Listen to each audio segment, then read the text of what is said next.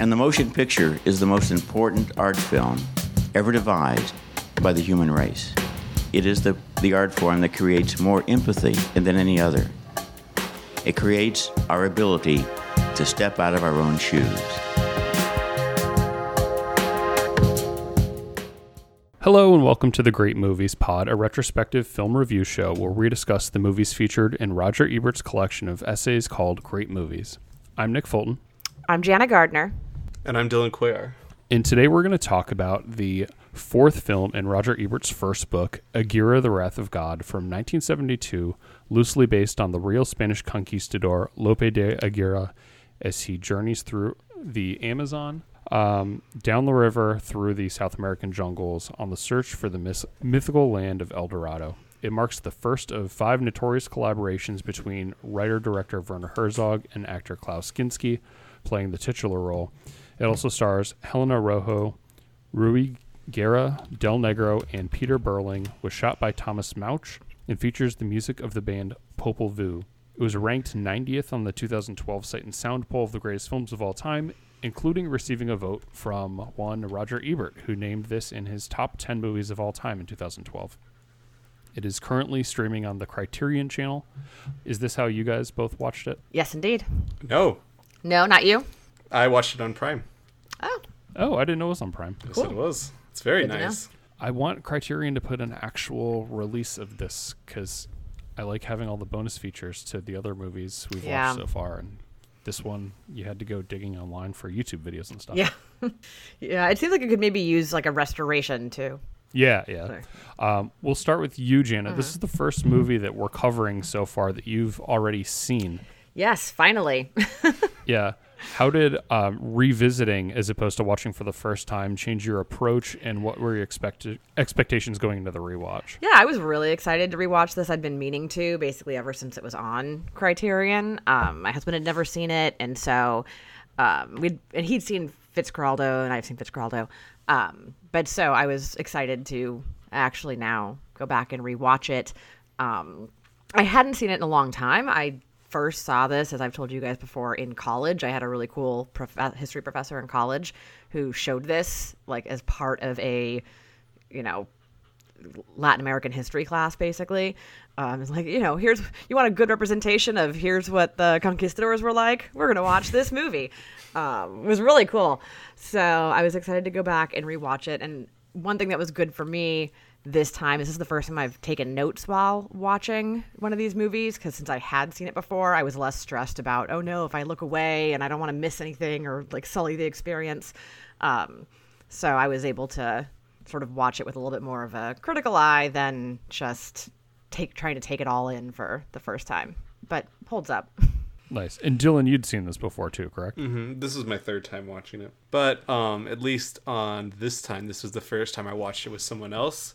My brother decided to take a homework break and join me for an entire movie, which actually watching it with someone else gave me a different reaction to it than I did on my first time watching it, which I'll get into when we talk more about the movie itself, because I had a very different experience with it this time, which was interesting. Great. So we'll start. The movie opens with just a title card explaining. I love this title card too, because instead of over black, it's over red. Mm-hmm. And it says basically this is a story based on real conquistadors, and it's being retold from all that's left is the diary of the monk who's on the trip with them. And one thing I love that this title card does is, one, it gives you the idea that all these people did not come back. At least we don't know whether or not they all died for sure, which we'll get to at the end, but certainly they didn't have a lot of claim to fame after this. But it also sets out the premise that the whole purpose of their journey to find El Dorado, they say that it's made up. It's not even a real thing that these guys are looking for. Yeah. So we cut from the title card to what I think is just one of the most masterful opening shots of any movie that I've ever seen. What do you guys think about this opening shot of the mountains within the clouds?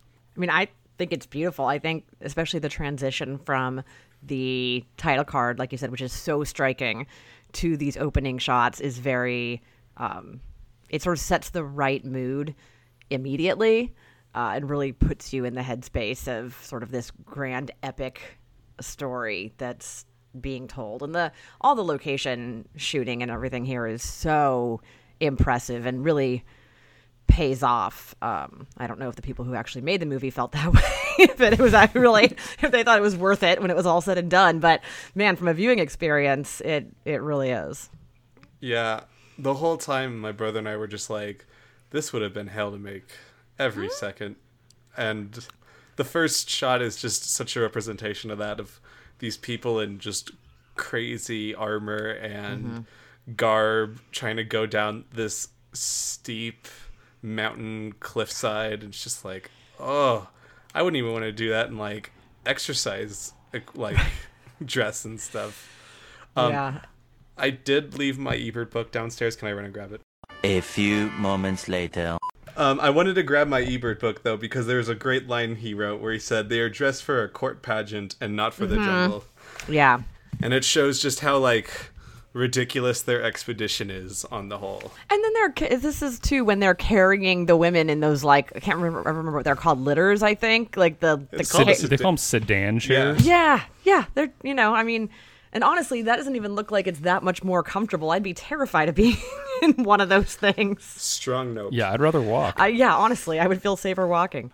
So, like, while we're introduced to these characters, we kind of learn a lot just about what type of people they are. They're doing not only a ridiculous trek through this place that seems incredibly dangerous just walking through, but like you said, they're not dressed for the occasion at all. They're carrying people around.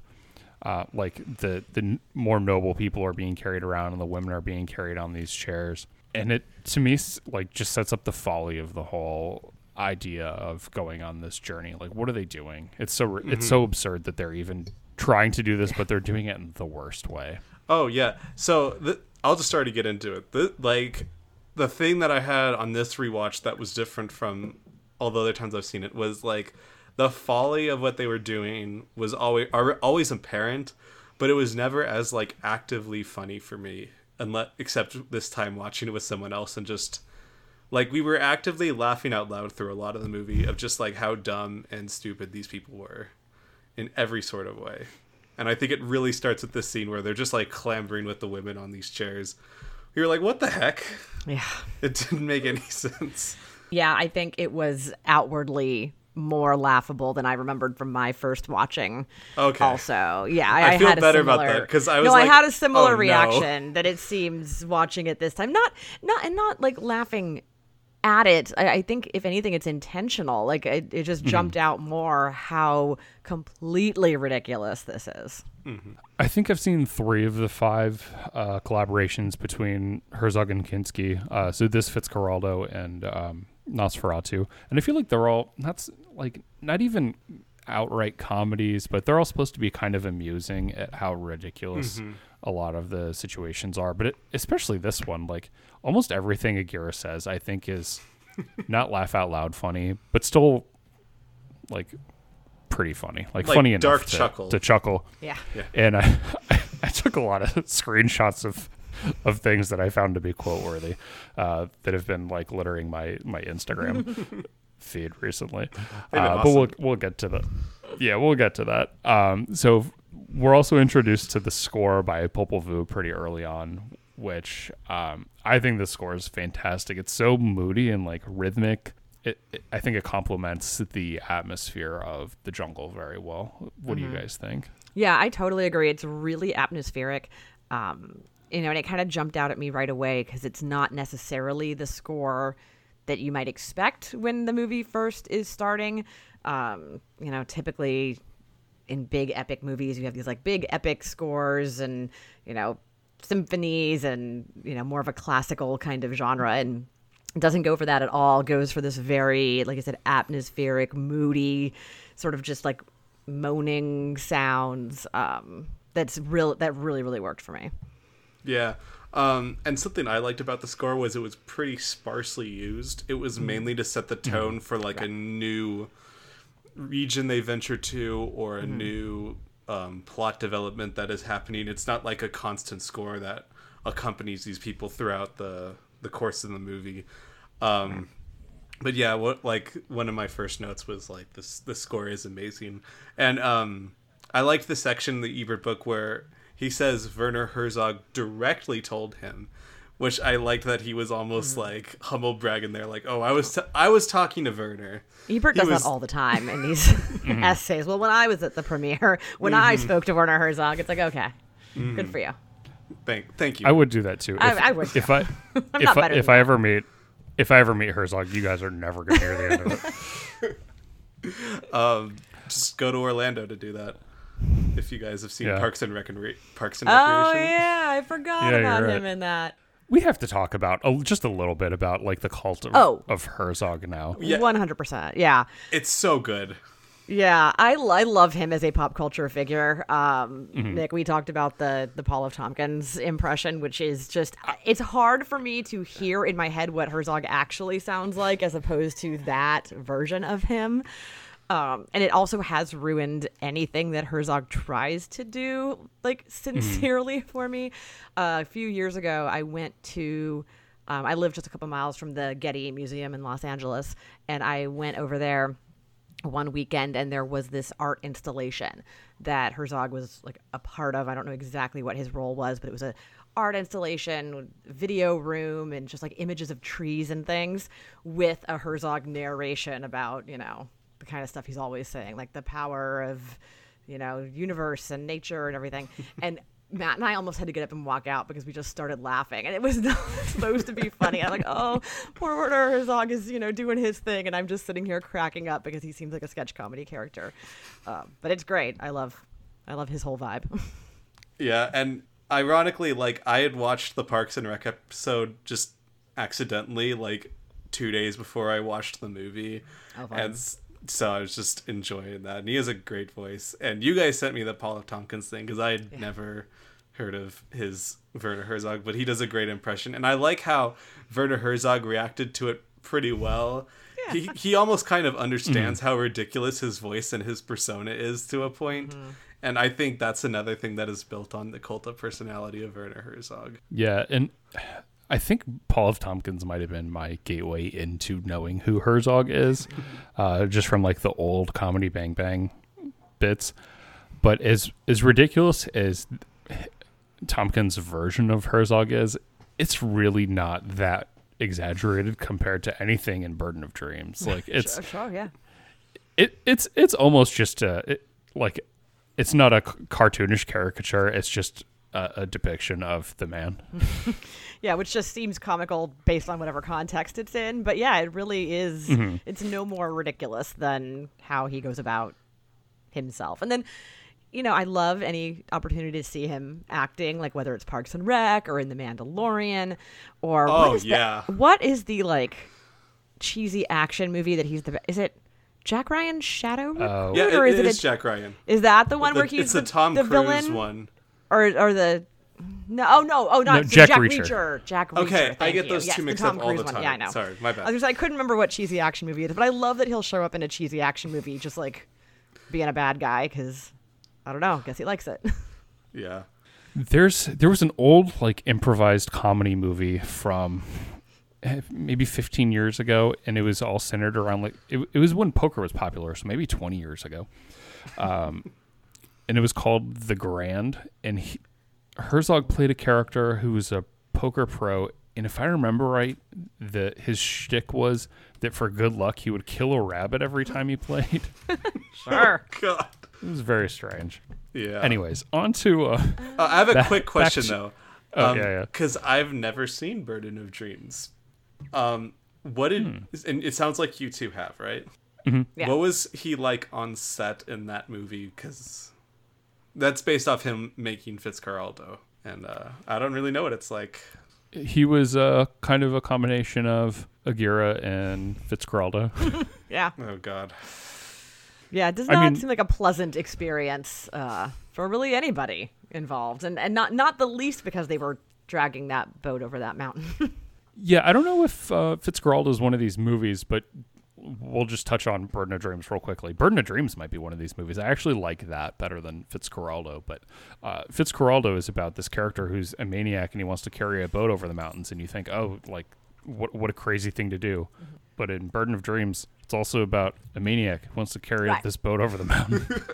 That's my favorite thing about like Fitzcarraldo. I'm not even sure if I like the movie. I mean, I like the movie, but if I like it so much as I just love the fact that he did that, like that this is a movie that exists. Yeah, where exactly about how it's only a crazy person would try to do this, and he's like, okay, so to make the movie, that's what we're gonna do. Yeah. All right. So back to this jungle. So the plot kind of starts where the leader of the conquistadors is named Pizarro, and he holds this big team meeting.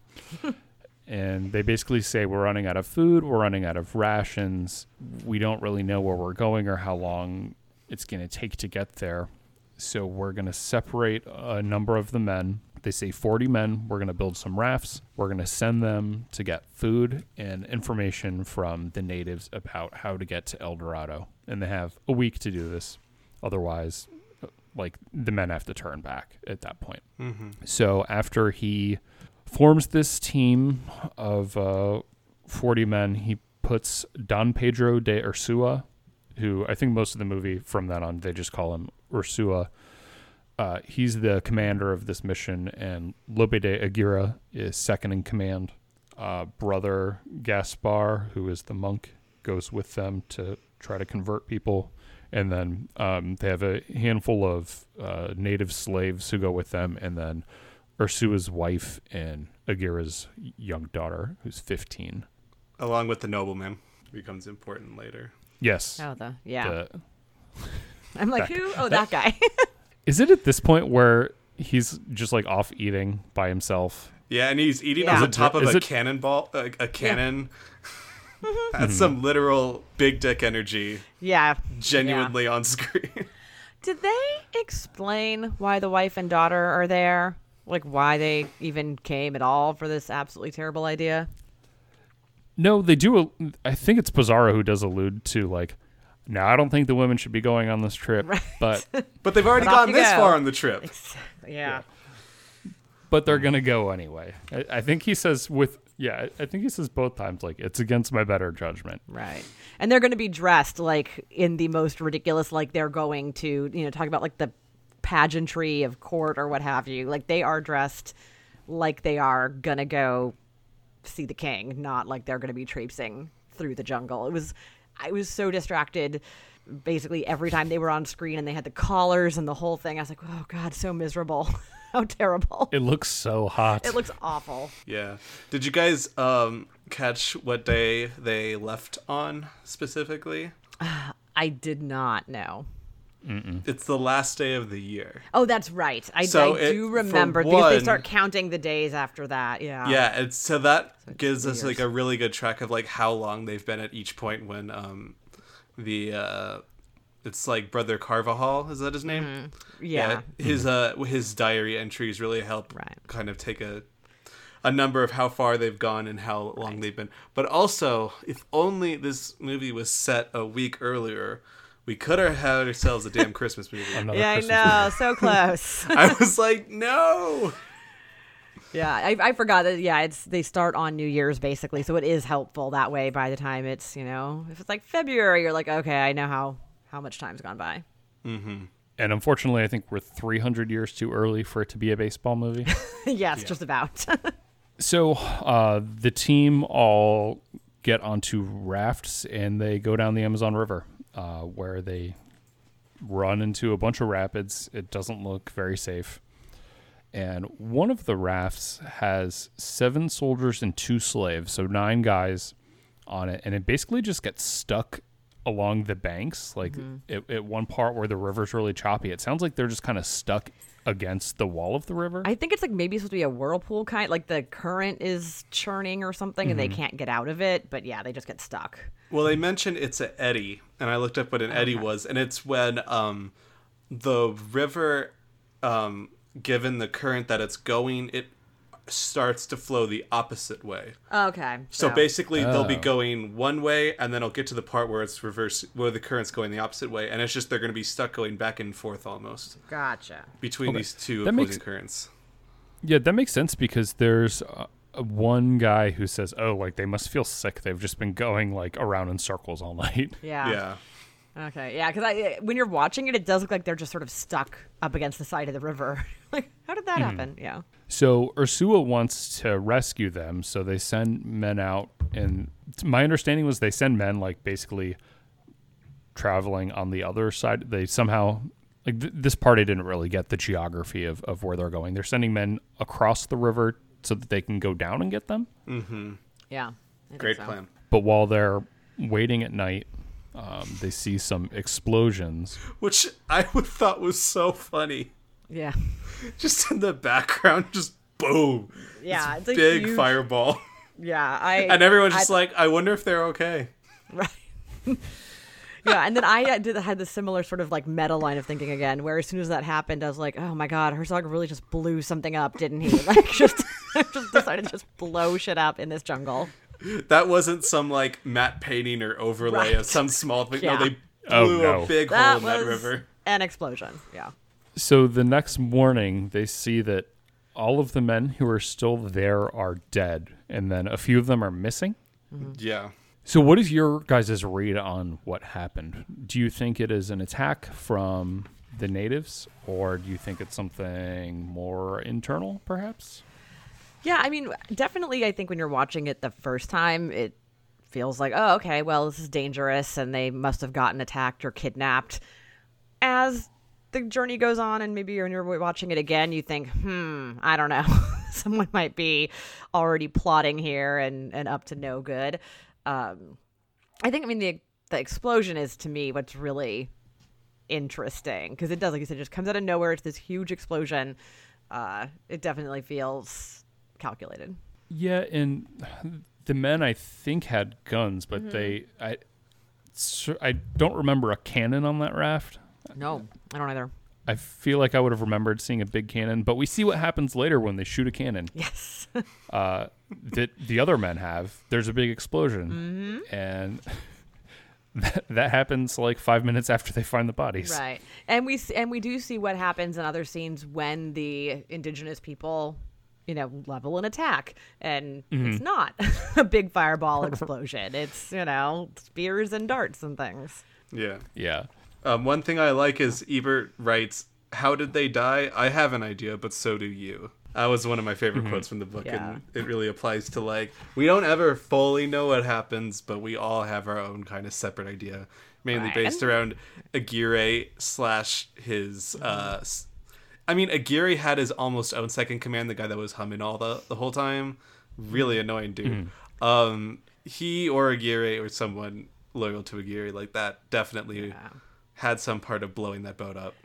Yeah, I like that there's a lot of instances of that through the movie, that it lends to that sense of foreboding, where there's a lot of sequences or scenes where you can imagine what probably happened, but so much of it happens off screen and you don't see it, and it makes it creepier than if you even saw what was going on. That's one thing I absolutely love about the way this movie unfolds, is that he doesn't make things that obvious. He there's like such an air of mystery to so many of the steps in the way the story is told. And something else that I like is he doesn't have to like force the plot every single step to have something like going on. I'm glad that a lot of the movie is just them kind of standing around waiting for the next thing to happen, having like no idea. Like the absolute like boar trap they're in is hilarious. Like when I think it's around this point where like Aguirre's just like standing around and he hands his daughter like a baby sloth, and it's Oh yeah, I wrote A+ sloth content. That was great. That was a real highlight for me when the sloth showed up. and then there's just the guy that's playing music on that flute that seems completely broken. Yep, love it. And Aguirre's just standing there like totally not feeling the music, and then he's like, keep playing. Yeah, exactly. I will say one thing you just said reminded me of the Ebert quote I really liked in his write-up, where he says, Herzog does not hurry their journey or fill it with artificial episodes of suspense and action. What we feel above all is the immensity of the river and the surrounding forest, and goes on from there. But yeah, it's not like one dramatic episode after the next. A lot of times it is standing around going, okay, well, now what? And then you have sequences like with that guy being berated into keep on playing his pan flute. That poor guy. I know. I love the pan flute music though, and I love how it contrasts. So like the Popol Vuh score is so ominous and foreboding sounding, and then the pan flute is just like the peppiest instrument you could ever invent. Yeah. Oh I had one other note in this scene, which is related to a discussion we had, I guess it was last week, this is where I started going, is everyone dubbed again? Is this another movie where everybody's dubbed? And so I looked it up, and at least according to Wikipedia, yeah, it is. Yeah. They actually recorded dialogue in English. And then we're like, yeah, you know what? Never mind. It should be in German. So the first time I watched this movie, it was, I think it was the end of 2017 or 2018. It was one of the last, I forget exactly when it went away, but it was one of the last movies I watched on Filmstruck. Oh, sure. Yeah. So when I watched it there, I don't know if they had redubbed it after dubbing it in German or if this was the original audio track. But the first time I saw it was not in German. It was in English. See, that's okay. I'm glad you said that because I'm sure that when I watched it in college, it was in English. Like, it was weird enough that our professor was like, you're going to watch this Werner Herzog movie in a history class. But there's just no way that we all sat and watched a 2-hour-long German language movie. So when I was watching it this time, I'm like, wow, I just don't remember it being in German. Like, what a weird trick my brain played on me. So I feel better knowing that I probably did see it in English the first time. I'd be curious to see like the release of the English dub and the German dub and see how that compares and stuff. I know you can find a clip just like looking online because I've watched this scene a number of times, but the speech that he makes at the end, like the crazy speech about where he's the wrath of God, there's that in English. And I think it plays much better in German. I know that I said last week when we were talking about 8.5 that the dubbing stuff doesn't really bother me. Sometimes it does, apparently, because I remember like it's still great writing, but the delivery doesn't work as well as hearing it in the German. And I'm assuming it's Kinski doing it in his actual voice. I'm guessing that he dubbed himself. Mm-hmm. It was fine, but like I say, it was distracting a couple of times though. Just again, the thing like an 8.5 where I was like, wait, they're saying different words, but it didn't stick out as much. Actually, I stopped noticing it pretty quickly. Mm-hmm. So they decide to blow up the raft, or Aguirre has somebody blow up the raft because Ursula wants the men to have like a proper burial, which seems like if you don't care about them getting a proper burial, it's a waste of time and energy. Mm-hmm. So to me, that shows that Aguirre is ruthless, and as opposed to what seems like most of these other people, he doesn't care about proselytizing. He's more of a heretic. He considers himself, the wrath of God rather than somebody who needs to be subservient. Yeah, he's crazy. Yeah. and it manifests itself, really early too. I mean, even before it gets to the end where he has sort of overtly taken control and everything's gone completely to hell. Like, it's even in these sort of small moments where the other people on the journey are trying to maintain sort of basic civilization. He's got no time for that. He is totally trying to play the Game of Thrones this whole movie. I would have loved to see he definitely Aguirre in like the Lannister family or something, trying to play it and try to like take land from the Tyrells or someone. That'd have been great. I will say, speaking of humorous moments, I think it's right around this part where someone gets sucked up into what I can only think of as an Ewok trap, where there's walking and then the rope thing, and he goes lifted up by the ankle. I laughed so hard. And I mean, it's a funny, just sort of image to begin with, but then I just so clearly associate it with like Ewoks that it was very funny to me. Yeah, and then they never bring it up again. No.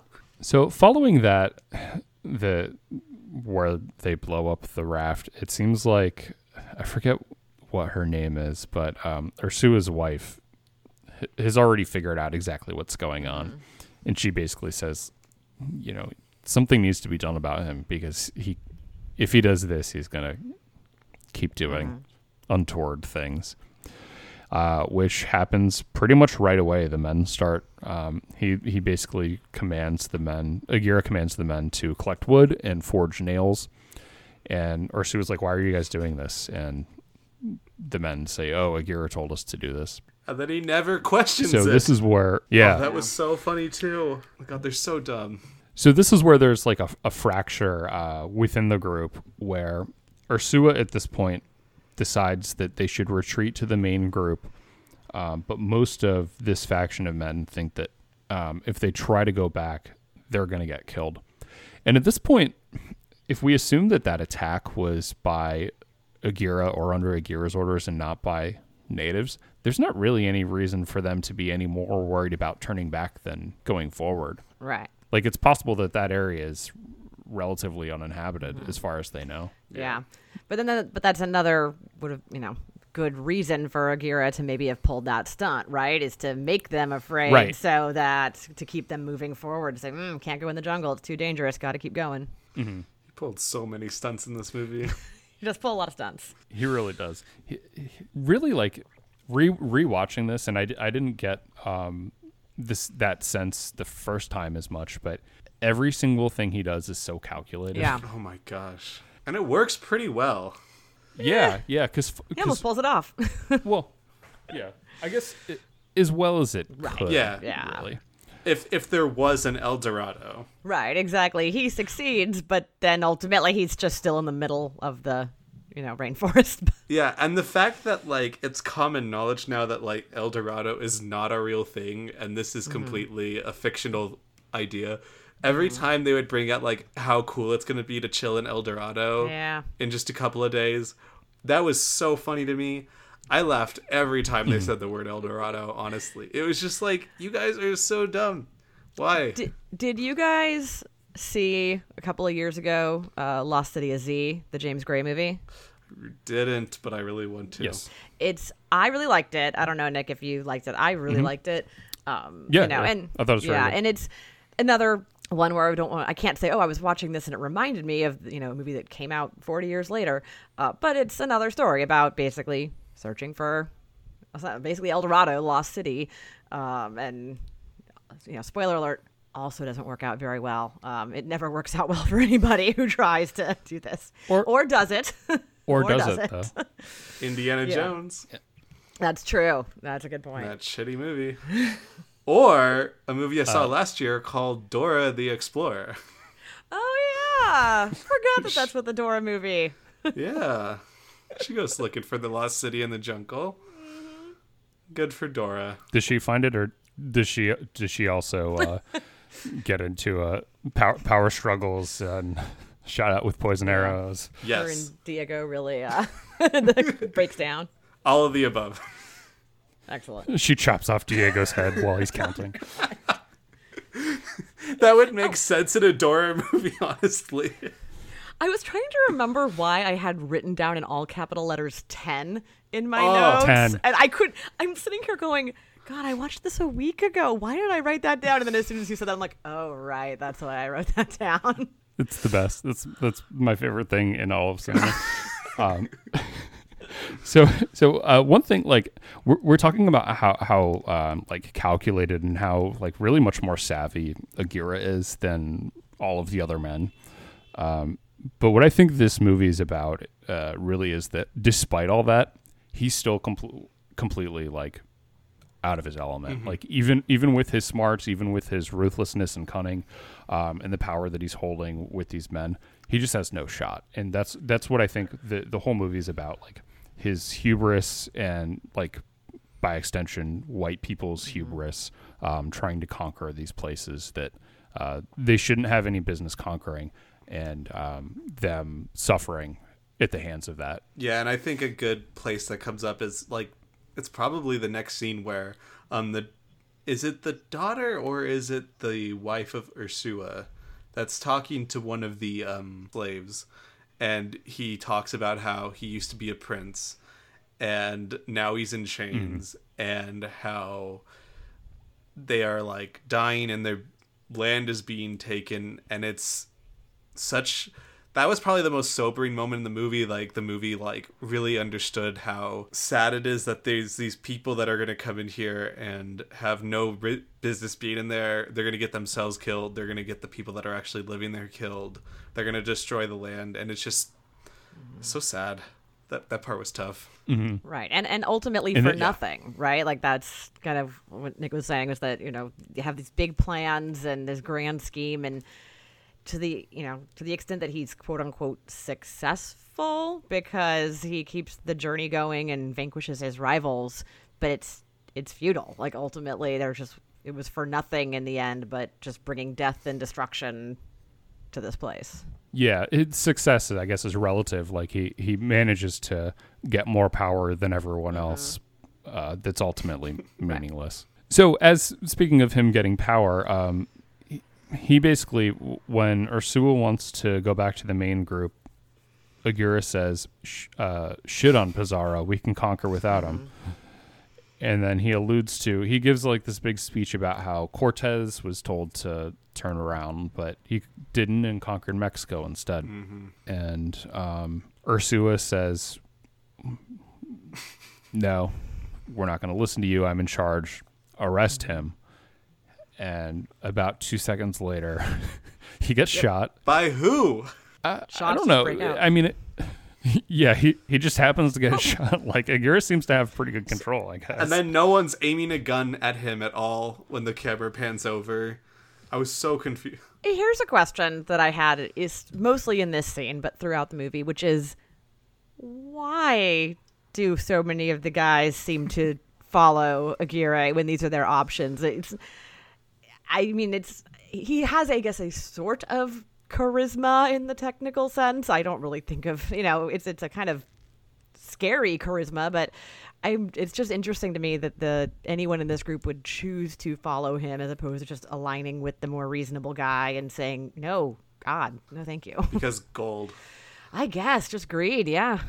And also a very strong standing gait from Aguirre the whole movie. My brother asked, like, I never looked this up. I don't know if you guys know, but was Klaus Kinski in stage plays at all before this?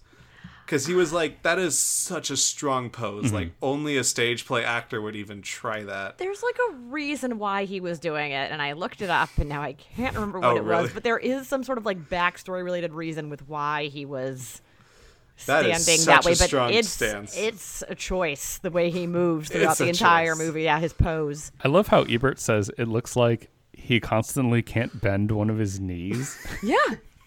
And even when he's walking around, he's able to keep this like, oh my God. Yeah. Do you know what he reminds me of actually is, do you guys remember the Rolling Stones music video for Start Me Up? Yes.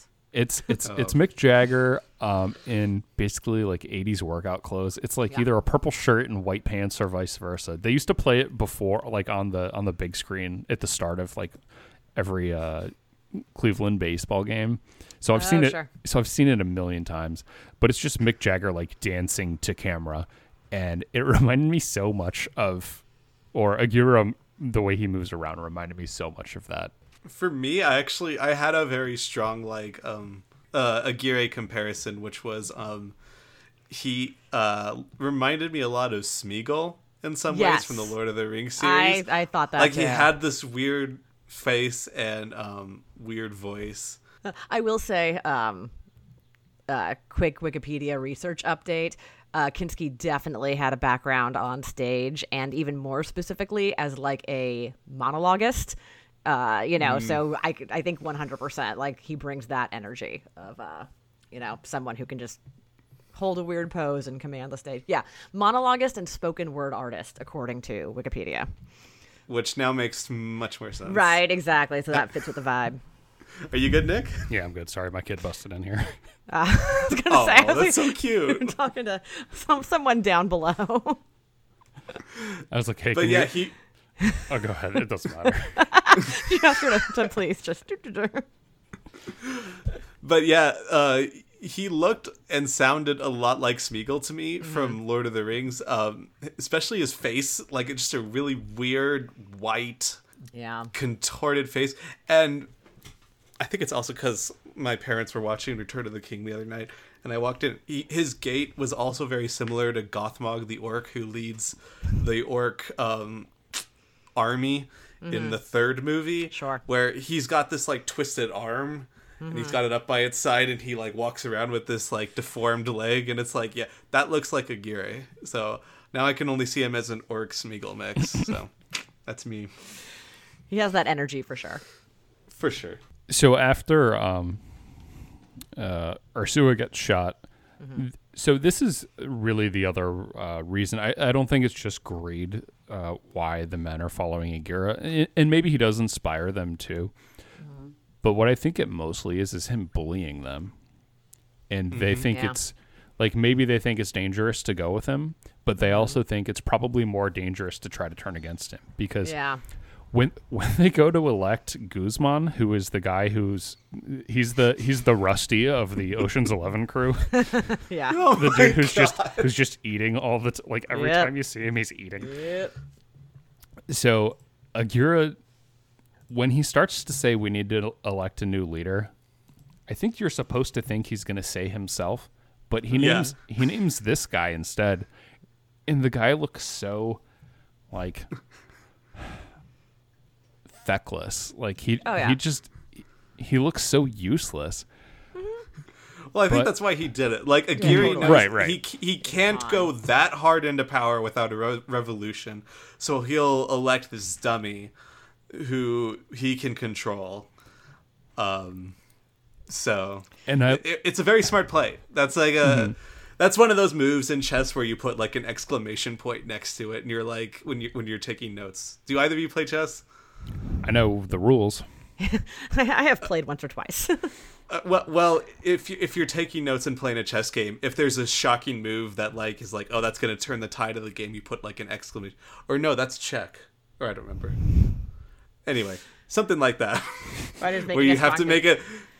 Yeah. Well, it's also one of sort of the oldest political moves in the book, right? Is having a sort of a pawn, having someone who's not very bright as the quote unquote leader, while you actually pull all the strings from the sidelines. That guy's one big pawn. He's a big pawn. It's a real Dick Cheney move here by Aguirre, pretty much. I love the way this scene is staged, though, because Aguirre isn't even the one who like formally nominates him. He just stares at people until one guy nominates him, and he stares at everyone else, and then like it's as he turns his head, it's like they're doing the wave. Like nobody votes for him. They're so slow. Nobody votes for him until he turns towards them. I do think we've answered now my question, though. I think you're totally right, because if he stared at me like that, I probably would just give in and say, yeah, okay. I think we figured out why. Yeah, it's just the fear element. Oh, and that scene was just a riot, too, of just how much, like, they were like, no, this guy's an idiot. Yeah. But like, no, I don't want to go against Aguirre. They do, like, the small hand up, like, yeah, oh, I guess. We've all felt that at some point in, like, elementary school. Yeah. So, question here, we haven't really talked at all about the monk character yet, the, person who's ostensibly diary. He was a very, interesting, I think, strange character to me, definitely. And I don't know why this is, but for some reason I was like, oh, well, he's like the monk character, so he's probably going to be a good person, right? He's religious. And I was like, oh, right. I remember, how colonialism worked and these absolute zealots who came and just destroyed people in the, quote unquote name of God. He was he's up there with Aguirre in the ruthlessness. Level. He was an intense guy who just gets worse and worse as it goes on. Yeah, one of my favorite lines of the movie, which other than all the crazy things that Aguirre says, is when Ursua's wife is talking to him and she wants help so that he doesn't, so that Ursua doesn't get killed. And the monk says, "For the good of our Lord, the church was always on the side of the strong." And that's just like the most biting indictment of the church. Yep. Yeah, absolutely. Yeah. Speaking of like that, when you're in that part of it, I assumed that definitely the first time I saw it, and even now I had forgotten, when Ursua gets shot, I'm thinking, well, that's it. Like he's dead. He's been shot in the middle of this jungle. I actually forgot that he really hangs in there for a while and is kind of They have to kill him again. Yeah, exactly. I'm like, they actually have to really put him through. Actually being executed later on. And I love how the rest of the movie, he's just like, I'm not even gonna do anything. I'm not gonna talk. I'm just gonna sit here. Right. I do his being done, where he's like, no, I'm not talking. I'm just, you That's shot a me. true I'm mood. just here. Yeah, it was. Yeah, he doesn't die from the gunshot wound. He dies with the gunshot wound. Exactly. Yeah. I also love in the scene where just going back like a couple minutes to when Aguirre has Guzman nominated. They nominate him second in command, and he doesn't even like as he's doing it. He just walks away. He doesn't even care. Right. It's like the building blowing up behind him, and he's just walking away. Only His it's work just here is staged from done. the other way. Yeah. So Ursua and one of his men are in like this little prison thing, and I guess it's the jankiest prison. Yeah, I I guess know. it's the next day. Armando, who's one of the men, escapes and kills the guard, and Aguirre tells Guzman that Ursua has to be killed or he won't be safe. Is this another one of those instances that you guys like? We don't see Armando escape. I actually hadn't thought about it until just now. I think I had just because, like Dylan was saying, it was such a obviously janky prison that they, in my head, I'm like, well, yeah, of course someone just kicked their way out of there and made a run for it. But I actually wouldn't be surprised. You're right. If that also wasn't part of the orchestration to be like, no, see, we have to kill him. We can't keep him in prison. It's not safe. Like that really does play into the narrative very well for Aguirre. I think it's less likely that Aguirre did it than maybe the raft that blew up, but I still think Aguirre totally orchestrated that. Yeah. That would, especially because of how much power it gave him to try to have Ursua executed. Yeah. Yeah. Yeah, but it's another great example of something happening off screen, and so you can't know for sure, but you can imagine what might have happened, and you can feel like maybe what the characters felt like to be like these mysterious things are happening and we don't know what's going on. Yeah, and it's either like there's an outside force that is super dangerous to us now, either Indians or an escaped prisoner, and we must trust Aguirre the strongman to get us through it, or Aguirre the strongman did it and we don't want to end up like those people that died. No good options. Yeah. There's another mystery at this point too that I just have like I don't know at all. I don't have a single theory. And I don't think they ever explain it unless I missed something. Ursua, when he's in prison, is holding on to something. Like he has his hand clenched around something. Clenched. Do we ever find out what that is, or like even a hint as to what that might be? I don't think so. Not that I remember. I don't think so. Yeah, I remember like that whole scene and the sort of emphasis on his clenched hand and not showing what's in it, but I don't remember ever finding out what it was. Is it a totem? It's a top. Yeah, exactly. That's how he knows he's in the real world. It's a way to die. All right. So then they hold a trial of some sort. It's Yeah. Yeah.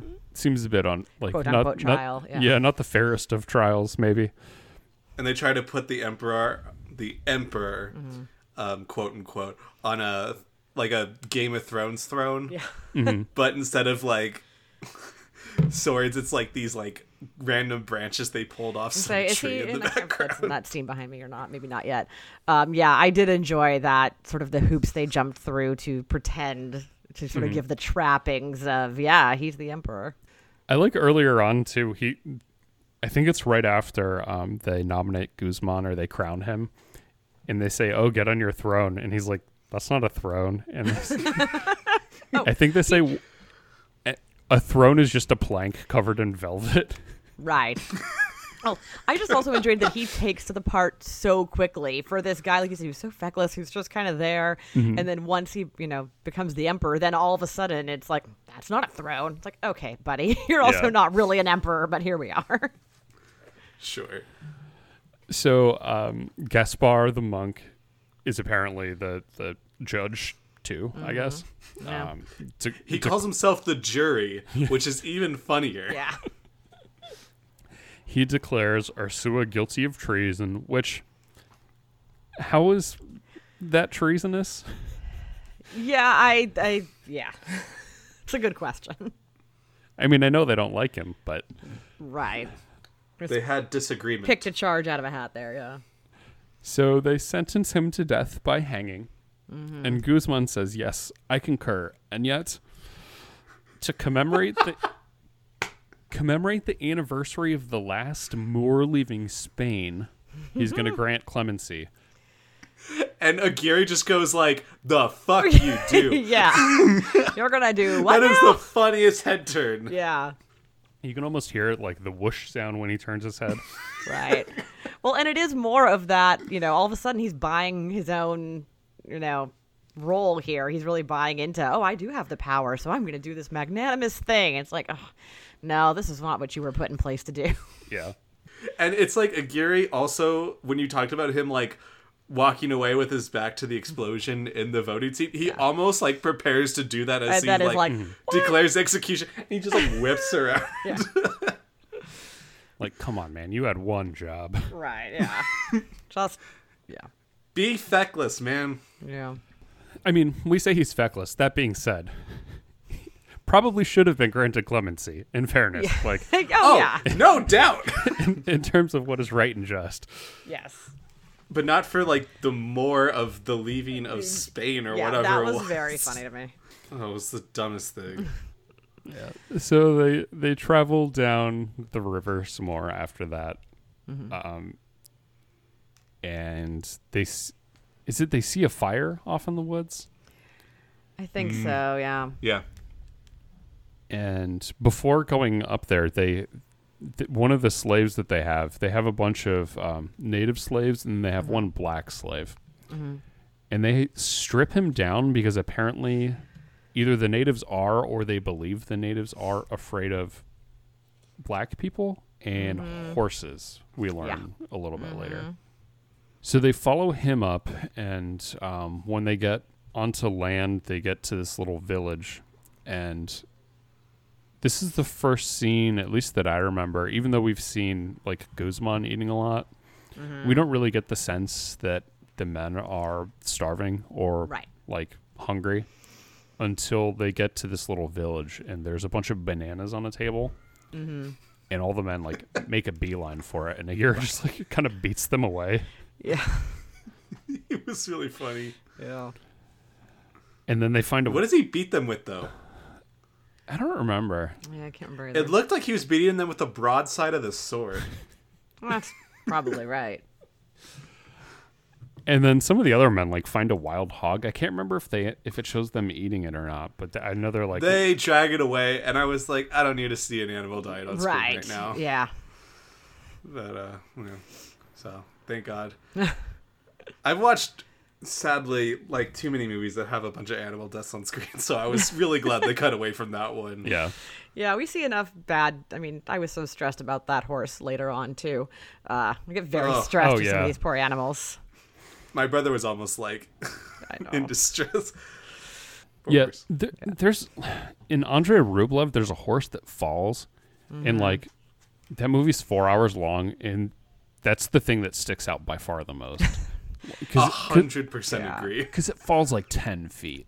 It's disgusting. It's Well, and even in this one, they were going slightly out of sequence, but that scene later on where they push the horse into the water, and I literally freaked out. I was like, can horses swim? I can't remember if horses can swim. And then the horse is like kind of swimming around a little bit in the water. Yeah, I thought and then it just cuts to it on the land. Exactly. And then he just sort of makes his way. So I felt better, but for a minute there, I was just thought, oh my God, it was especially because, this is not, the ASPCA was not on set ensuring the treatment of any animals in this movie. So no, not great. Yeah. There's also that, like, going back to this little village that they land in, there's suggestion of cannibalism. Yeah. That they don't really touch on. No. They just kind of allude to it and then leave because of that. Right. Does that mean anything to you? Like, does that have any deeper allegory to you guys, or is it just like a touch of this is how fucked up the situation is. I mean, I think it could be a couple of things. I think it's a touch of that just was a stereotype, or potential myth about, legend about indigenous people. And so it adds to this element of otherness and differentness. But it also is maybe a sign of not things to come specifically, but like this is the kind of thing that can happen when, society turns on each other and things like that. Yeah, or like symbolically, like this area is going to eat the men. Yeah.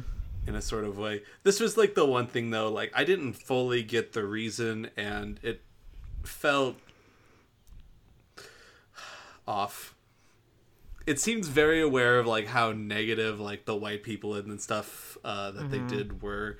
And so it felt weird that they were like to then outwardly include that, expressing this otherness of yeah. It's really like completely untrue otherness that quite often comes up about Native people. It's the one thing in the movie that kind of takes me out a little bit and just like, no.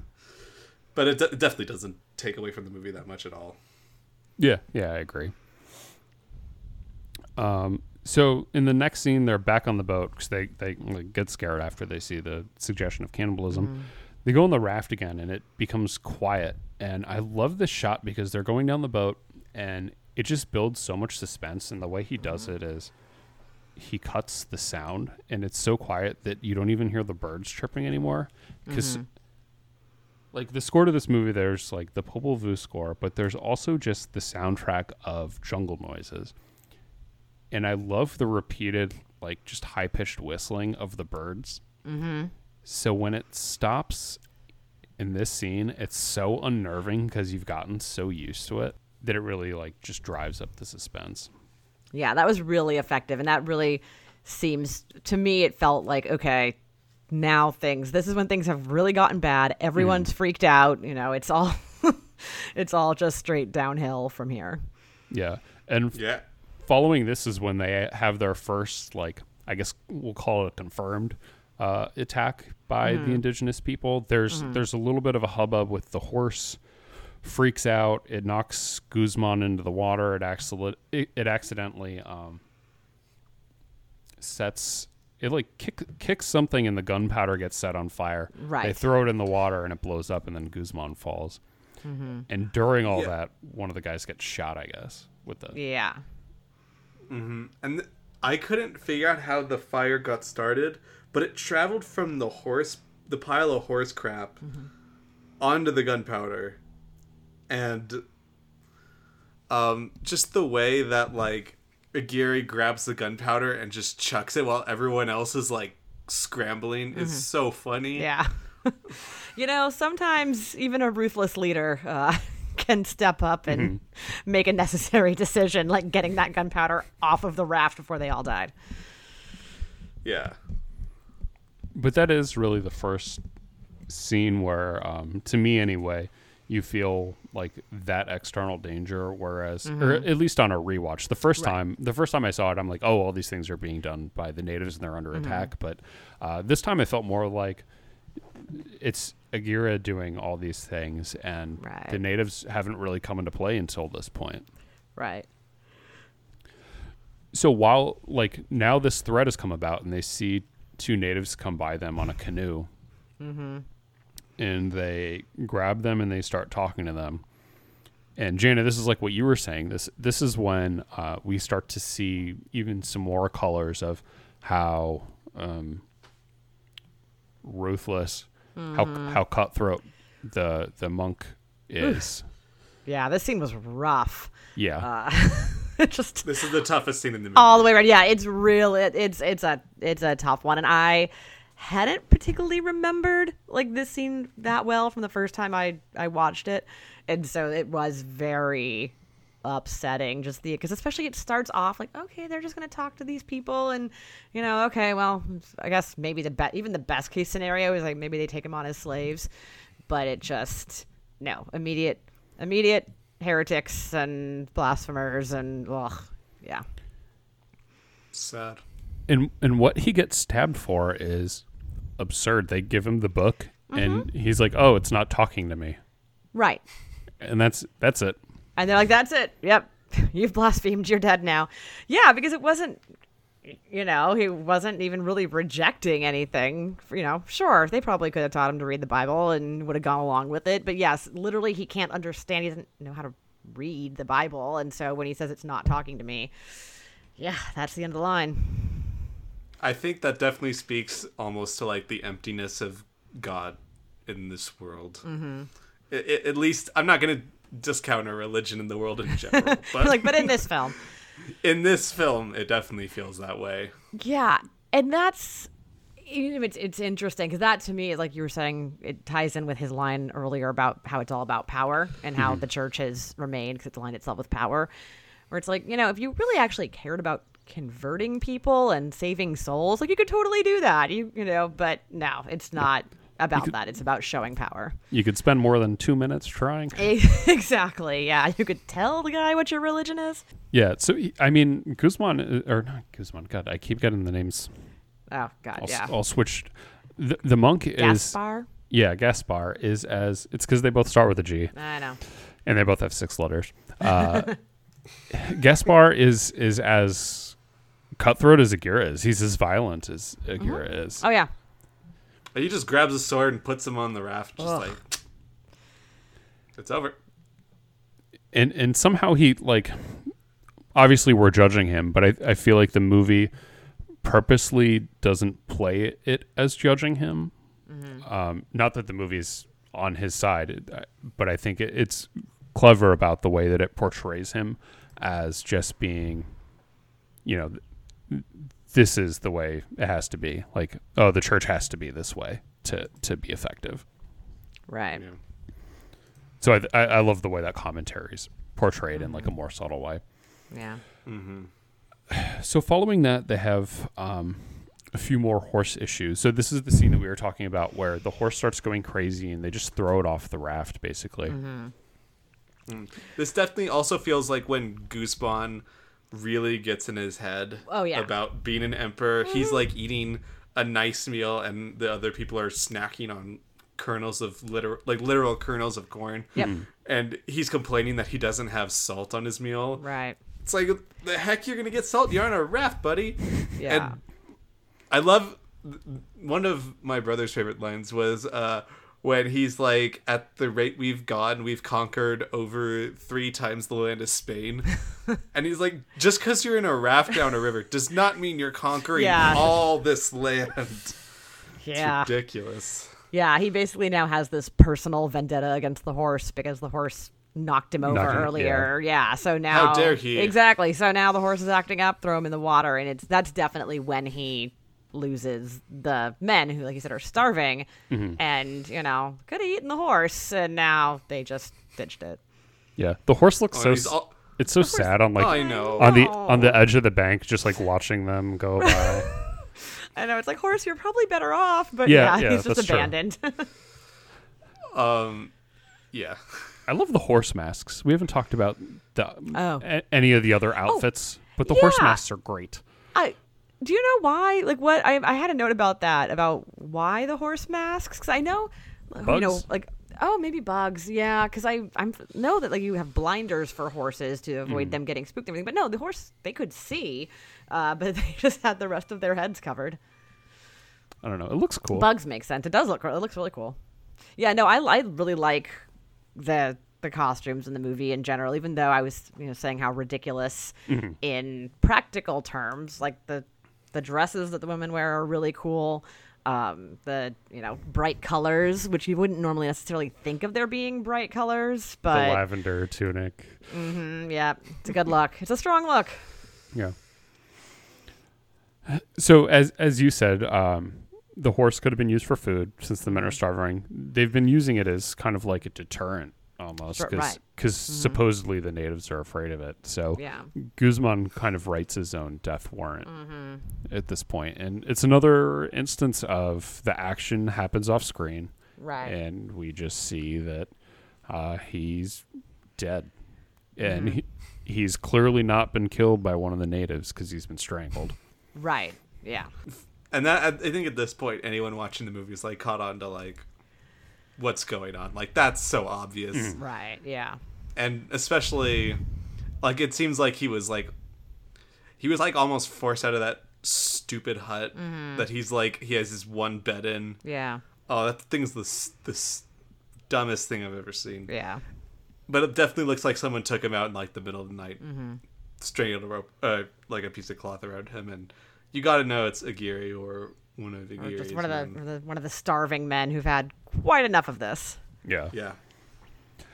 And in Guzman dying, that also seals Ursua's fate because he was the one who granted him pardon.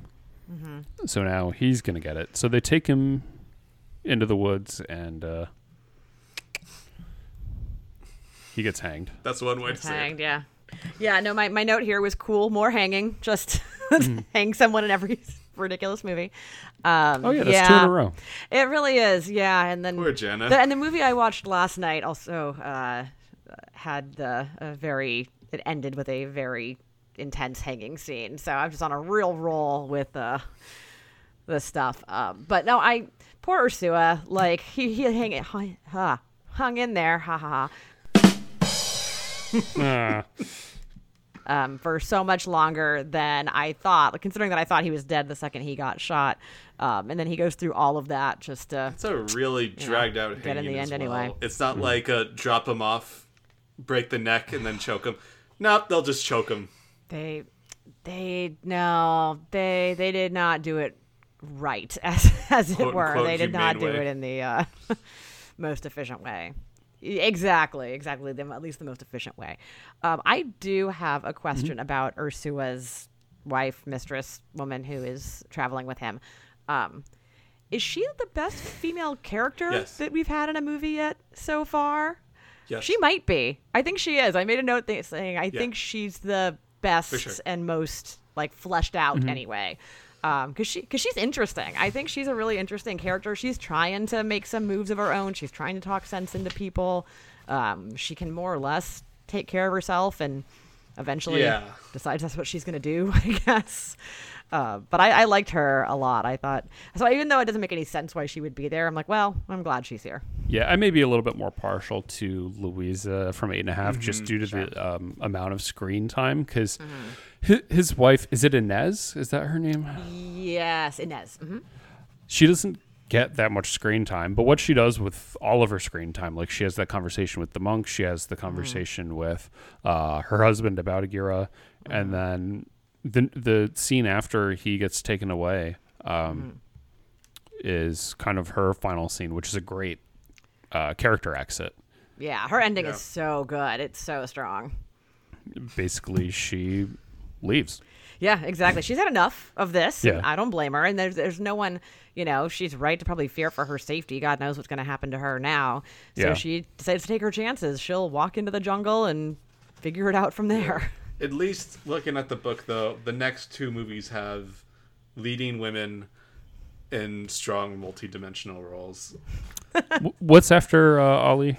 All About Eve, which is all right, 2 insanely strong women. Yeah, that's It's the best. that'll catch us up. And then Apartment with Shirley MacLaine, and then Apocalypse Now. Apocalypse Now. Sure, Apocalypse Now. It's I can't remember. Is there a single female in Apocalypse They Now? I guess have we'll get the to naked dancers for the men. Oh, okay. Great, cool. Awesome.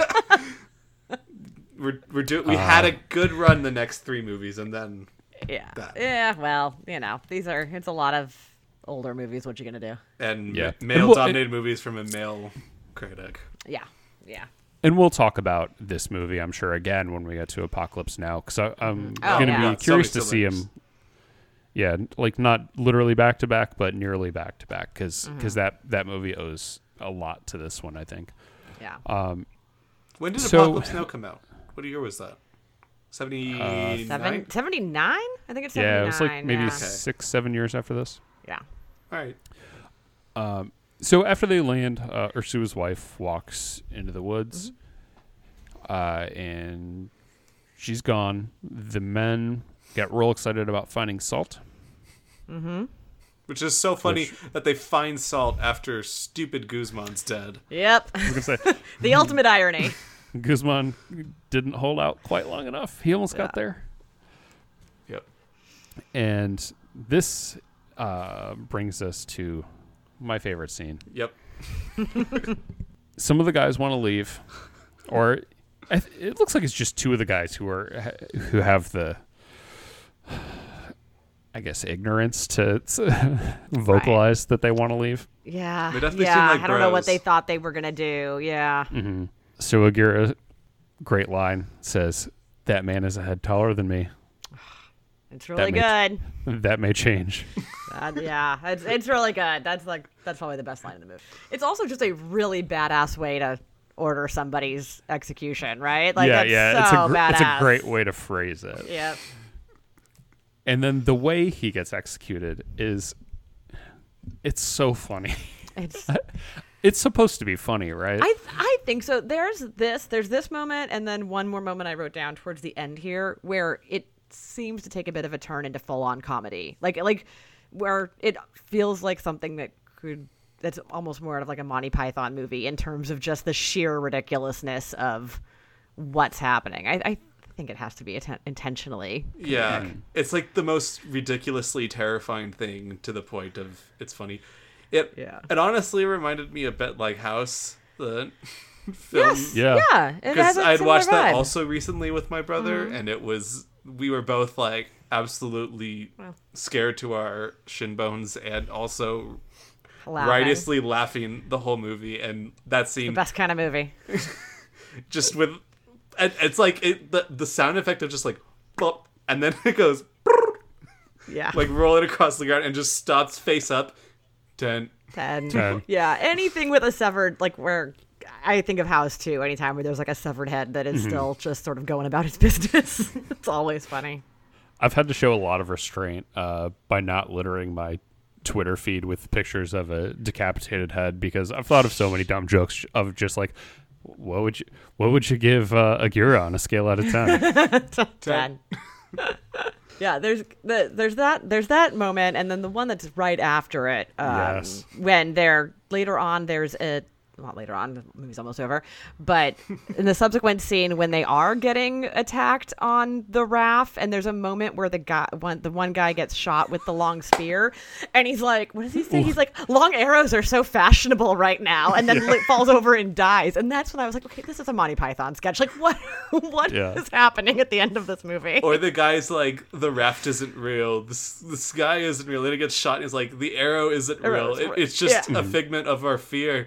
And then Aguirre just comes bolting out of the side screen like, that shit is real, damn it. He shoots a massive cannonball right next to the guy. He doesn't even flinch. It's so funny. Yeah, all the losing their mind stuff is really great. Yeah, I like everything about that. Yeah. Okay. We have to go back a little bit though, because I don't want to skip the speech that he gives, which is one of my favorite speeches in cinema history. Do you have it written down? I pulled it up on IMDb. Nice, go for it. So he says, "I'm the great traitor. There must be no other." And this is the scene where, I've seen it in English and German. I think it works better in German. "I am the great traitor. There must be no other. Anyone who even thinks about deserting this mission will be cut up into 198 pieces. Those pieces will be stamped on until what is left can only be used to paint walls. Whoever takes one grain of corn or one drop of water more than his ration will be locked up for 155 years. If I, Aguirre, want the birds to drop dead from the trees, then the birds will drop dead from the trees. I am the wrath of God. The earth I pass will see me and tremble. But whoever follows me in the river will win untold riches." Such specific numbers, which is so funny. The numbers are insane. I love, we haven't really talked about the way Aguirre talks. Almost everything he says is said sort of poetically. Mm-hmm. Yeah. Do you guys want to try to mock his voice? Do any of you guys have a good Klaus Kinski impression? I do not. I do not. Absolutely not. Yeah, absolutely not. That is not a good thing to try to impersonate. No, but I also the specificity of the numbers in that speech is great. That it's very evocative. It really paints a picture. that were made up of stamped on pieces of exactly. Yeah, and then enough for Robert De Niro to paint the walls in The Irishman with it. Exactly. Yep. Or he used to paint the walls. Yeah. There you go. I heard you paint the walls with Yeah. stamped on pieces. Stamped on pieces. that have already been cut up 198 times. God. What are they going to stamp on it with? They left their last horse, damn it. Yeah, so there you go. Well, he's got some boots on. He'll do it himself. Yeah, I'm sure. Exactly. It'll be like a wine pot where the Yeah. I Love Exactly, Lucy's like the stamping on grapes. it. Mhm. God, this is gross. Too gross. Too gross.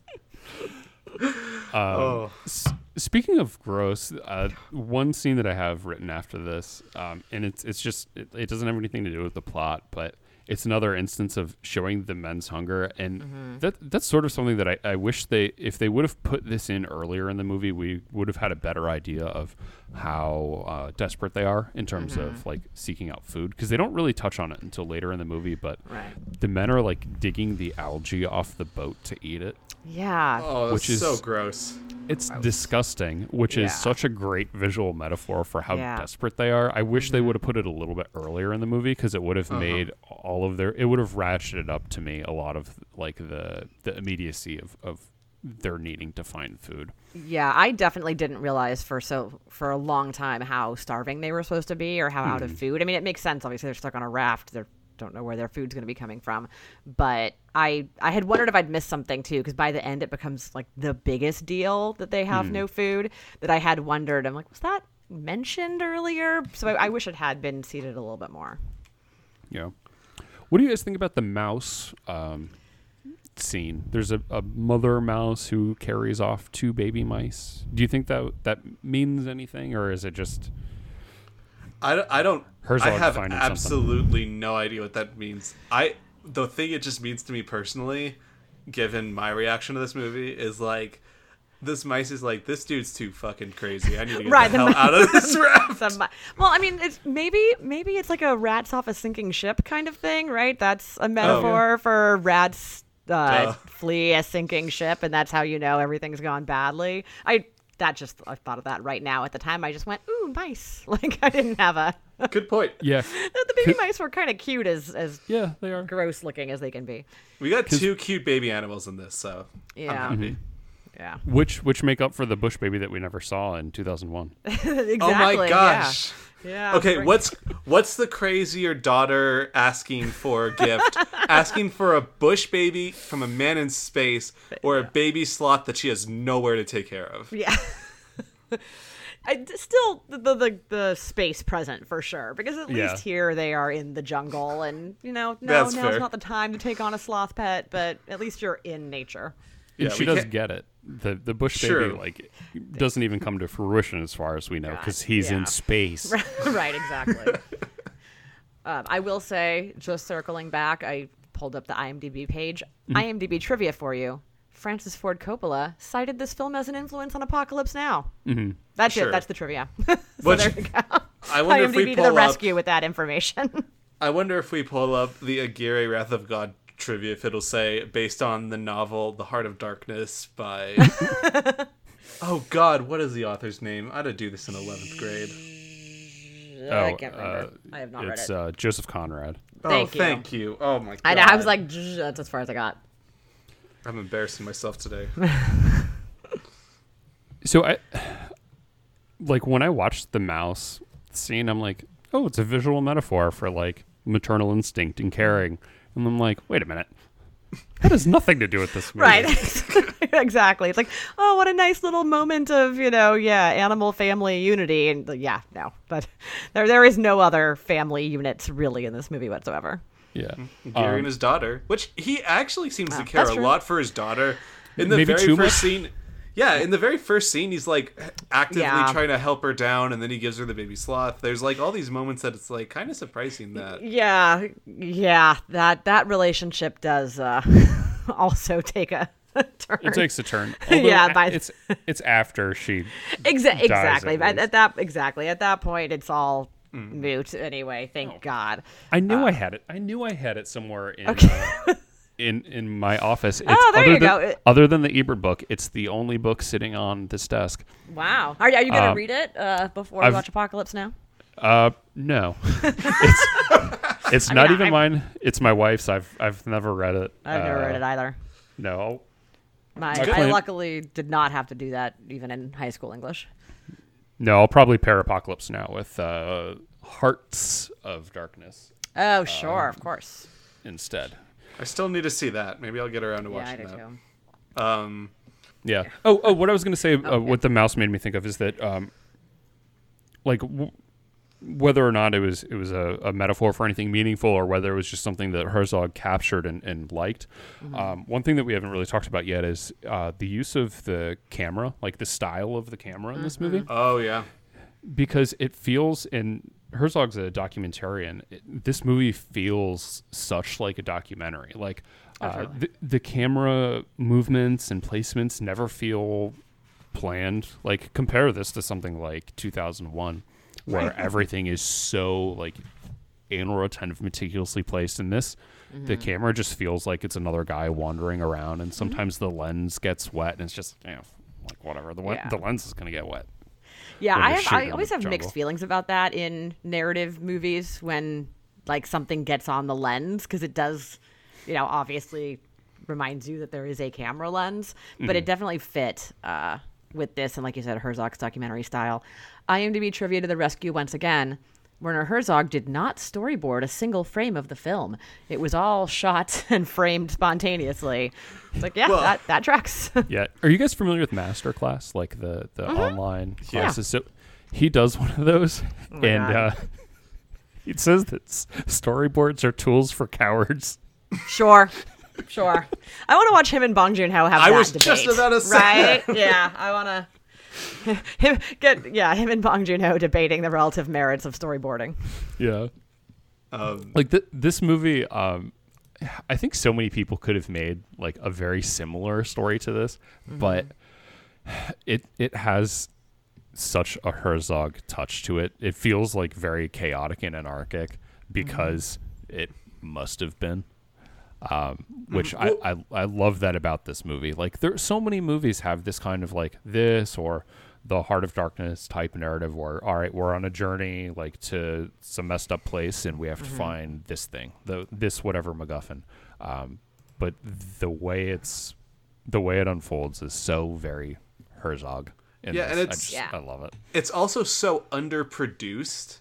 Like, none of it is loud or in your face, or even if it was like quiet sinisterness, it's not like these super like up close camera shots of like snarling eyes as they talk softly. It's just like he does, like you said, he films it in a documentary style, and it makes you feel like you're just one of these like sick passengers in this sick mission in this sick place that they don't belong in with the court guard that they're wearing. It's crazy. Yeah. Which, since we're talking about them being sick and we feel as if we're one of the men being sick, that kind of leads us to the final scene where the monk says that somebody was sick and drank his ink because he thought it was medicine, so he can't even write anymore.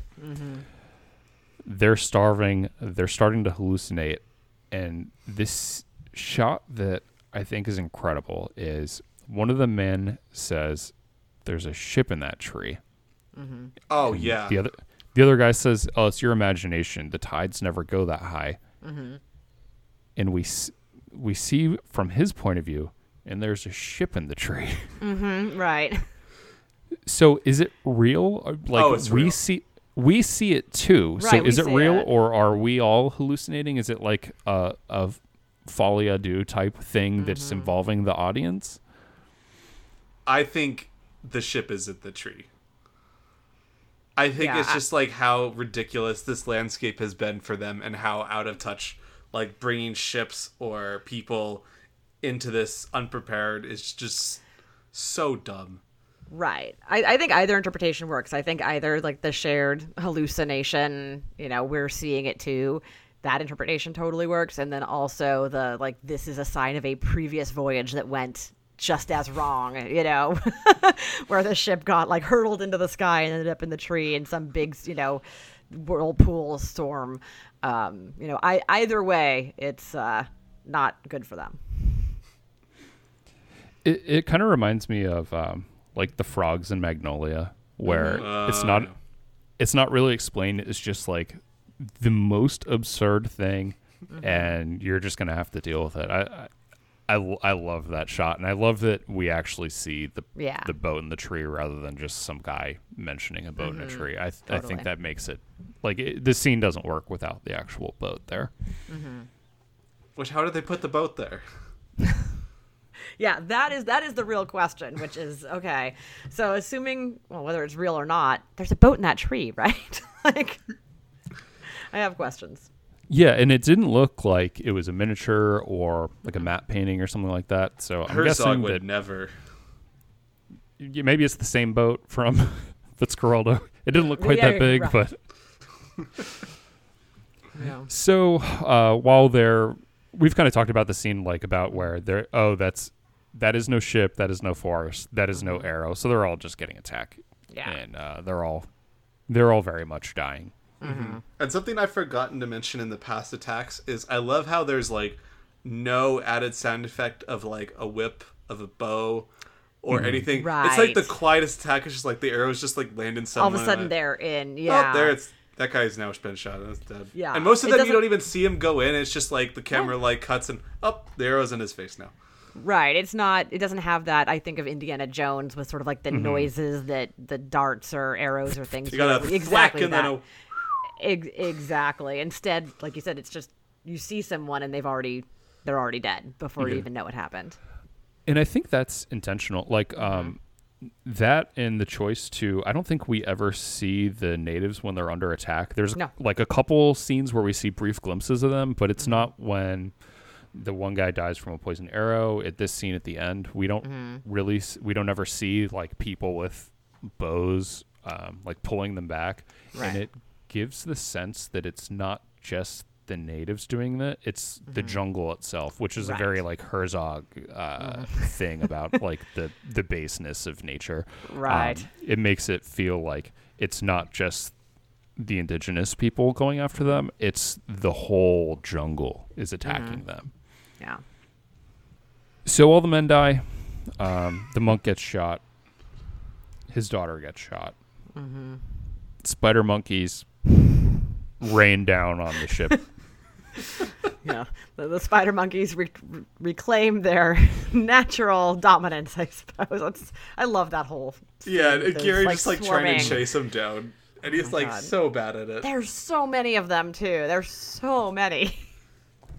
Well, I think he had to, it's on the Wikipedia page, he had to procure like 400 That's of them what or it something says. like that. Yeah, Wikipedia says that they had to he paid several locals to trap 400 of the monkeys for the final sequence. Wow. And And there was like a smuggling issue, and he had to like bribe someone to try to get them back. Unsurprisingly, it was difficult trying to get these monkeys. Yeah, so he paid trappers to catch them. This is just from Wikipedia. He paid trappers to catch them. They were going to sell them to someone else. So he went to where they were, like right before they shipped. He pretended to be a vet and said that the monkeys all need vaccinations before they left the country. Oh my God! And he basically just stole them. That's great. Oh, good resourceful filmmaking there. We'll get into a little bit more behind the scenes in a couple minutes, but basically, the monkeys overtake the ship. He grabs one of them and does like an Alas Poor York type speech so to good. it. And his crazy speech. Says he's gonna take over the continent. He's gonna have a pure bloodline with his daughter. Yep. Who's she's already dead at this point. Yeah, who's no longer with us, so we don't have to worry about her. Yeah. Her safety is a moot point by now. Yeah. Okay. Weird question. And I don't know how much this is actually true, but is there anything that we should dig from a German man waltzing around in a uniform complaining that he's going to take an entire continent and have a pure race and a continent for his own? I don't know. I don't know if that has any illusion, but it could. It's not unreasonable. Yeah, no, I mean, I think it's, you can't really ignore sort of, but it's also the grand history, right, of like awful European conquerors from this time and through to the 20th century, Yeah, I think that kind of speech metaphor is working on a few levels, all of which work, and I assume all of which were intentional. It feels like it would hard for them not to have been. Mm-hmm. And then after the speech, we get just like I guess it's a helicopter shot, just kind of like swinging around the boat. Such a dope shot. And, Yeah, it looks great. And as far as I can tell, he managed to do all that. He found El Dorado and lived happily ever after. Exactly. Sailed down that river until he found his riches, and he's got the gold. I love. It's a speech that he makes a little bit before this, where he's like, "I don't even care about the gold. I just want the power." right. Yeah. And he gets to the gates of El Dorado, and they open up, and then, "Hola, soy Dora." Yeah, Dora got there first. So that's the movie. There's one thing I want to talk about, just like a behind the scenes story, and that is there's like a legend behind the making of this movie where the director Herzog and Kinski, his actor, had a contentious enough relationship that despite having worked together a lot of times, Herzog later made a movie about Kinski called My Best Fiend. And at some point during this movie, they were arguing. And the story goes that Herzog pulled a gun and threatened to kill Kinski and then himself if he walked off the set. And there's an interview later where Herzog is asked about it. And he said, that story's like an exaggeration. I told him I would do that. There wasn't an actual gun. So I didn't actually pull a gun on him. But I would have done it. Yeah. That's the funniest thing is usually directors will like take down like rumors and be like, that's false. He doesn't. He just goes, that's false. I didn't have the gun, but I still threatened to kill him. Right, and exactly. then myself. It's only false because I didn't happen to have a gun on me in that That's moment. the only thing. Otherwise, it tracks. Yeah, and my favorite part is not just, oh yeah, I said it. It's, oh, I was gonna do it. Like, Yeah. And make no mistake. And then again in Fitzcarraldo, I think they mentioned it in the Ebert book where an extra was like seeing him and Kaninsky go at it. He's like, dude, I'll kill Kaninsky for you if you like. He's crazy. And Werner Herzog solemnly said no. Yeah, please don't. Or how did they work together 5 times and not either kill themselves or think we should stop working together at this point?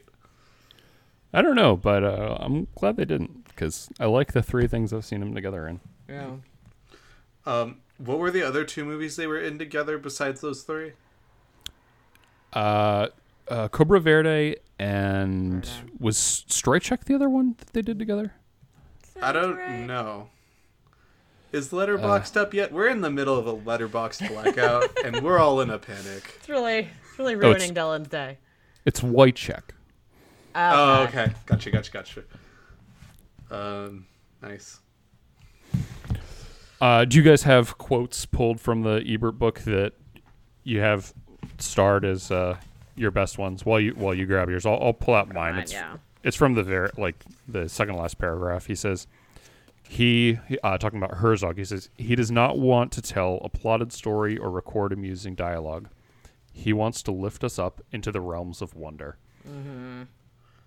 Which I think that's a perfect summation of what this movie is and kind of Herzog's whole approach to cinema. Although I don't know if wonder is the exact word. It's like kind of like a horrible wonder. I actually started that and was like, I do not agree with this line. Because I found it insanely amusing this time because of how stupid all these white people are. And I found no wonder in them actually trying to take it over and failing terribly. I just kind of felt like humorous disgust. Which, I mean, Ebert, I'm not going to disagree with Ebert. I really don't want to disagree with Ebert. That's like you're asking for it if you try to do that. But I just had a different interpretation of the movie than he did in that line. What other quotes did you guys have marked?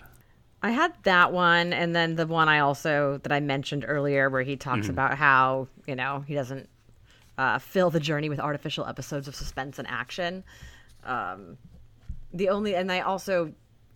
sort of end of that paragraph you were reading before, where he mentions 2001 and Apocalypse Now, basically saying that they had a similar effect in terms of wonder and vision, and then talks about the directors and says, well, I'm also just noticing here that he also references our buddy Oliver Stone. But then he says, I'm just so many angry notes on that one line. We can just ignore that reference. But I do like that he says there's a kind of saintly madness in the way they talk about their work. They cannot be bothered with conventional success because they reach for transcendence. Which I think is a good line. I also might quibble with, I rolled in that line.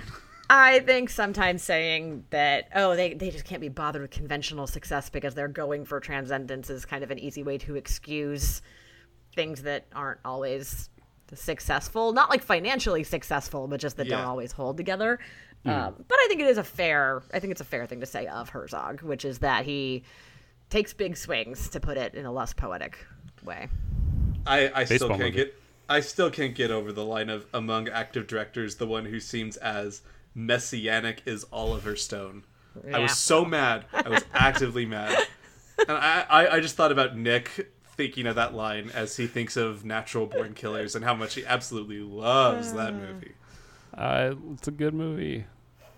I'm trying to think of something real sarcastic to say, but I can't. I do not like that movie. Yeah.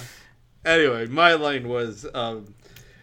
what Herzog sees in this story, I think, is what he finds in many of his films, and I think a lot of the films that Ebert likes specifically. Men haunted by a vision of great achievement who commit the sin of pride by daring to reach for it and are crushed by an implicable... oh my god, I can't say that word. Universe. When was this review written? Does it say in the book? It doesn't. I don't know. I wish it would. On his website, the publication date for this is 1999. Mm-hmm. Okay. That's when Ebert used the Oliver Stone comp in 99? That actually is a great point. That is actually This is not even like peak Oliver Stone, which I still don't even like, but it's not the Platoon and JFK days. Yeah. I want to look. That's like, is that Any Given Sunday era Oliver Stone? Yeah, actually. That's another Oliver Stone movie I've seen, Any Given Sunday. I haven't seen that. I've seen his great movies, quote unquote. I think they're terrible. All of them. I've only seen Any Given Sunday and Savages. I'm a real... So this is... Any Given Sunday was the same year. U-Turn, Nixon, Natural Born Killers were the handful before this. And he's messianic. And I can't believe he can't think of another messianic director. Or even good. Anyway, I need to get... we're going to get into another Jean-Luc Godard rant here. And I just watched Faces and Places a day ago, so you're getting off it. Just mad at him, yeah. Yeah. Something I was kind of frustrated with Ebert with, which is, if anyone picks up these books, the first four movies, the images he accompanies them with, is the goddamn ending of the movie. The 2001 one is the Star Child. The 400 Blows one is him in front of the ocean. The 8.5 one is them dancing in the circle. And the 400 and the Aguirre Wrath of God is the daughter with the arrow in her chest. And Aguirre being she like, does have what an the arrow. F? I know, I didn't notice that. I remember looking at this picture being like, it looks like he's threatening her. And I was like, I don't remember that. But no, it's because she's already dead. Is the Ali picture from the end too? Not the final shot, but the penultimate scene? I think it is the penultimate scene. It could also be earlier in the movie. I don't know exactly, but it's the scene I think we're both assuming it is, because there's a couple scenes of them hugging, but it looks like the penultimate scene. Yeah, I'm not no sure. spoilers, Jana. That's fine. They hug at some point. Whoa. All About Eve is not. Yeah, I was going to say, now I'm going through, I'm like, okay, it gets better after that. And then Apartment, it's the, towards the beginning. Probably the beginning, yeah. I think it's the opening scene, right? With him in the, massive called working center. We're going to have to graph this out, I think. Yeah. This is definitely something to graph. Yeah, I just realized that the last time I was flipping through the book and was just like, Ebert, buddy, pick a different picture. Mm. Granted, I know everyone knows the Star Child, and stuff, but you could do better. Yeah. All right, rating time. Gina. Oh, sorry. Thumbs up, obviously. By the way, Yes. Thumbs up. It's Thumbs up. it's 4 stars from me. I love this movie. It holds up. Of the ones we've watched so far, it's probably the one that I'm most likely to like rewatch the soonest, just because it is so entertaining. Yeah, I love it. How many stars for you, Dylan? 4. Yeah. All right, it's 12 stars total because I am giving 4 stars too. Yes. I have so much fun with this movie. It's insane. Like, this is one of the craziest movies. Yeah. I just adore it. Alrighty. Well, you can follow us at Great Movies Pod on Twitter and Letterboxd if they're not down by the time we release this. They've been down the entire day today. Please subscribe to us and rate us on whatever podcatcher you're listening on, because it helps our exposure and helps new listeners find us. And thanks as always to our buddy Scott Brady for our podcast artwork. You can find him on Twitter at @SbradyArtist. And stay tuned next week. We are moving on to our 5th movie. We are staying in Germany and staying with a Werner. It is Rainer Werner Fassbender's Ali, Fear Eats the Soul. Which is not a Muhammad Ali documentary, in case anyone else was confused. And it's not a horror movie. I thought it was a horror movie. Here. Yeah, I thought it Fear was a Eats the Muhammad Soul Ali sounds documentary too. absolutely terrifying. So it's none of those things. No, it's a drama romance. Yeah. Yeah, it's Swedish. Swedish. Sweet-ish. Oh. Yeah, that was probably a horrible way to say it. I knew what you meant. There's some sweet and bittersweet in it, so it's All right. sweet-ish. Gotcha. We'll come back next week for that one. I'm sorry, I won't do it Alrighty. again. We'll get to some Swedish movies. Oh, yeah. I'm sure. Alrighty. Roger out. Roger out. And when I go to the movies, I am that person on the screen. I am having vicariously an experience that happened to someone else. And that makes me a better person. That to see good films and to see important films is one of the most profoundly civilized experiences that we can have as people.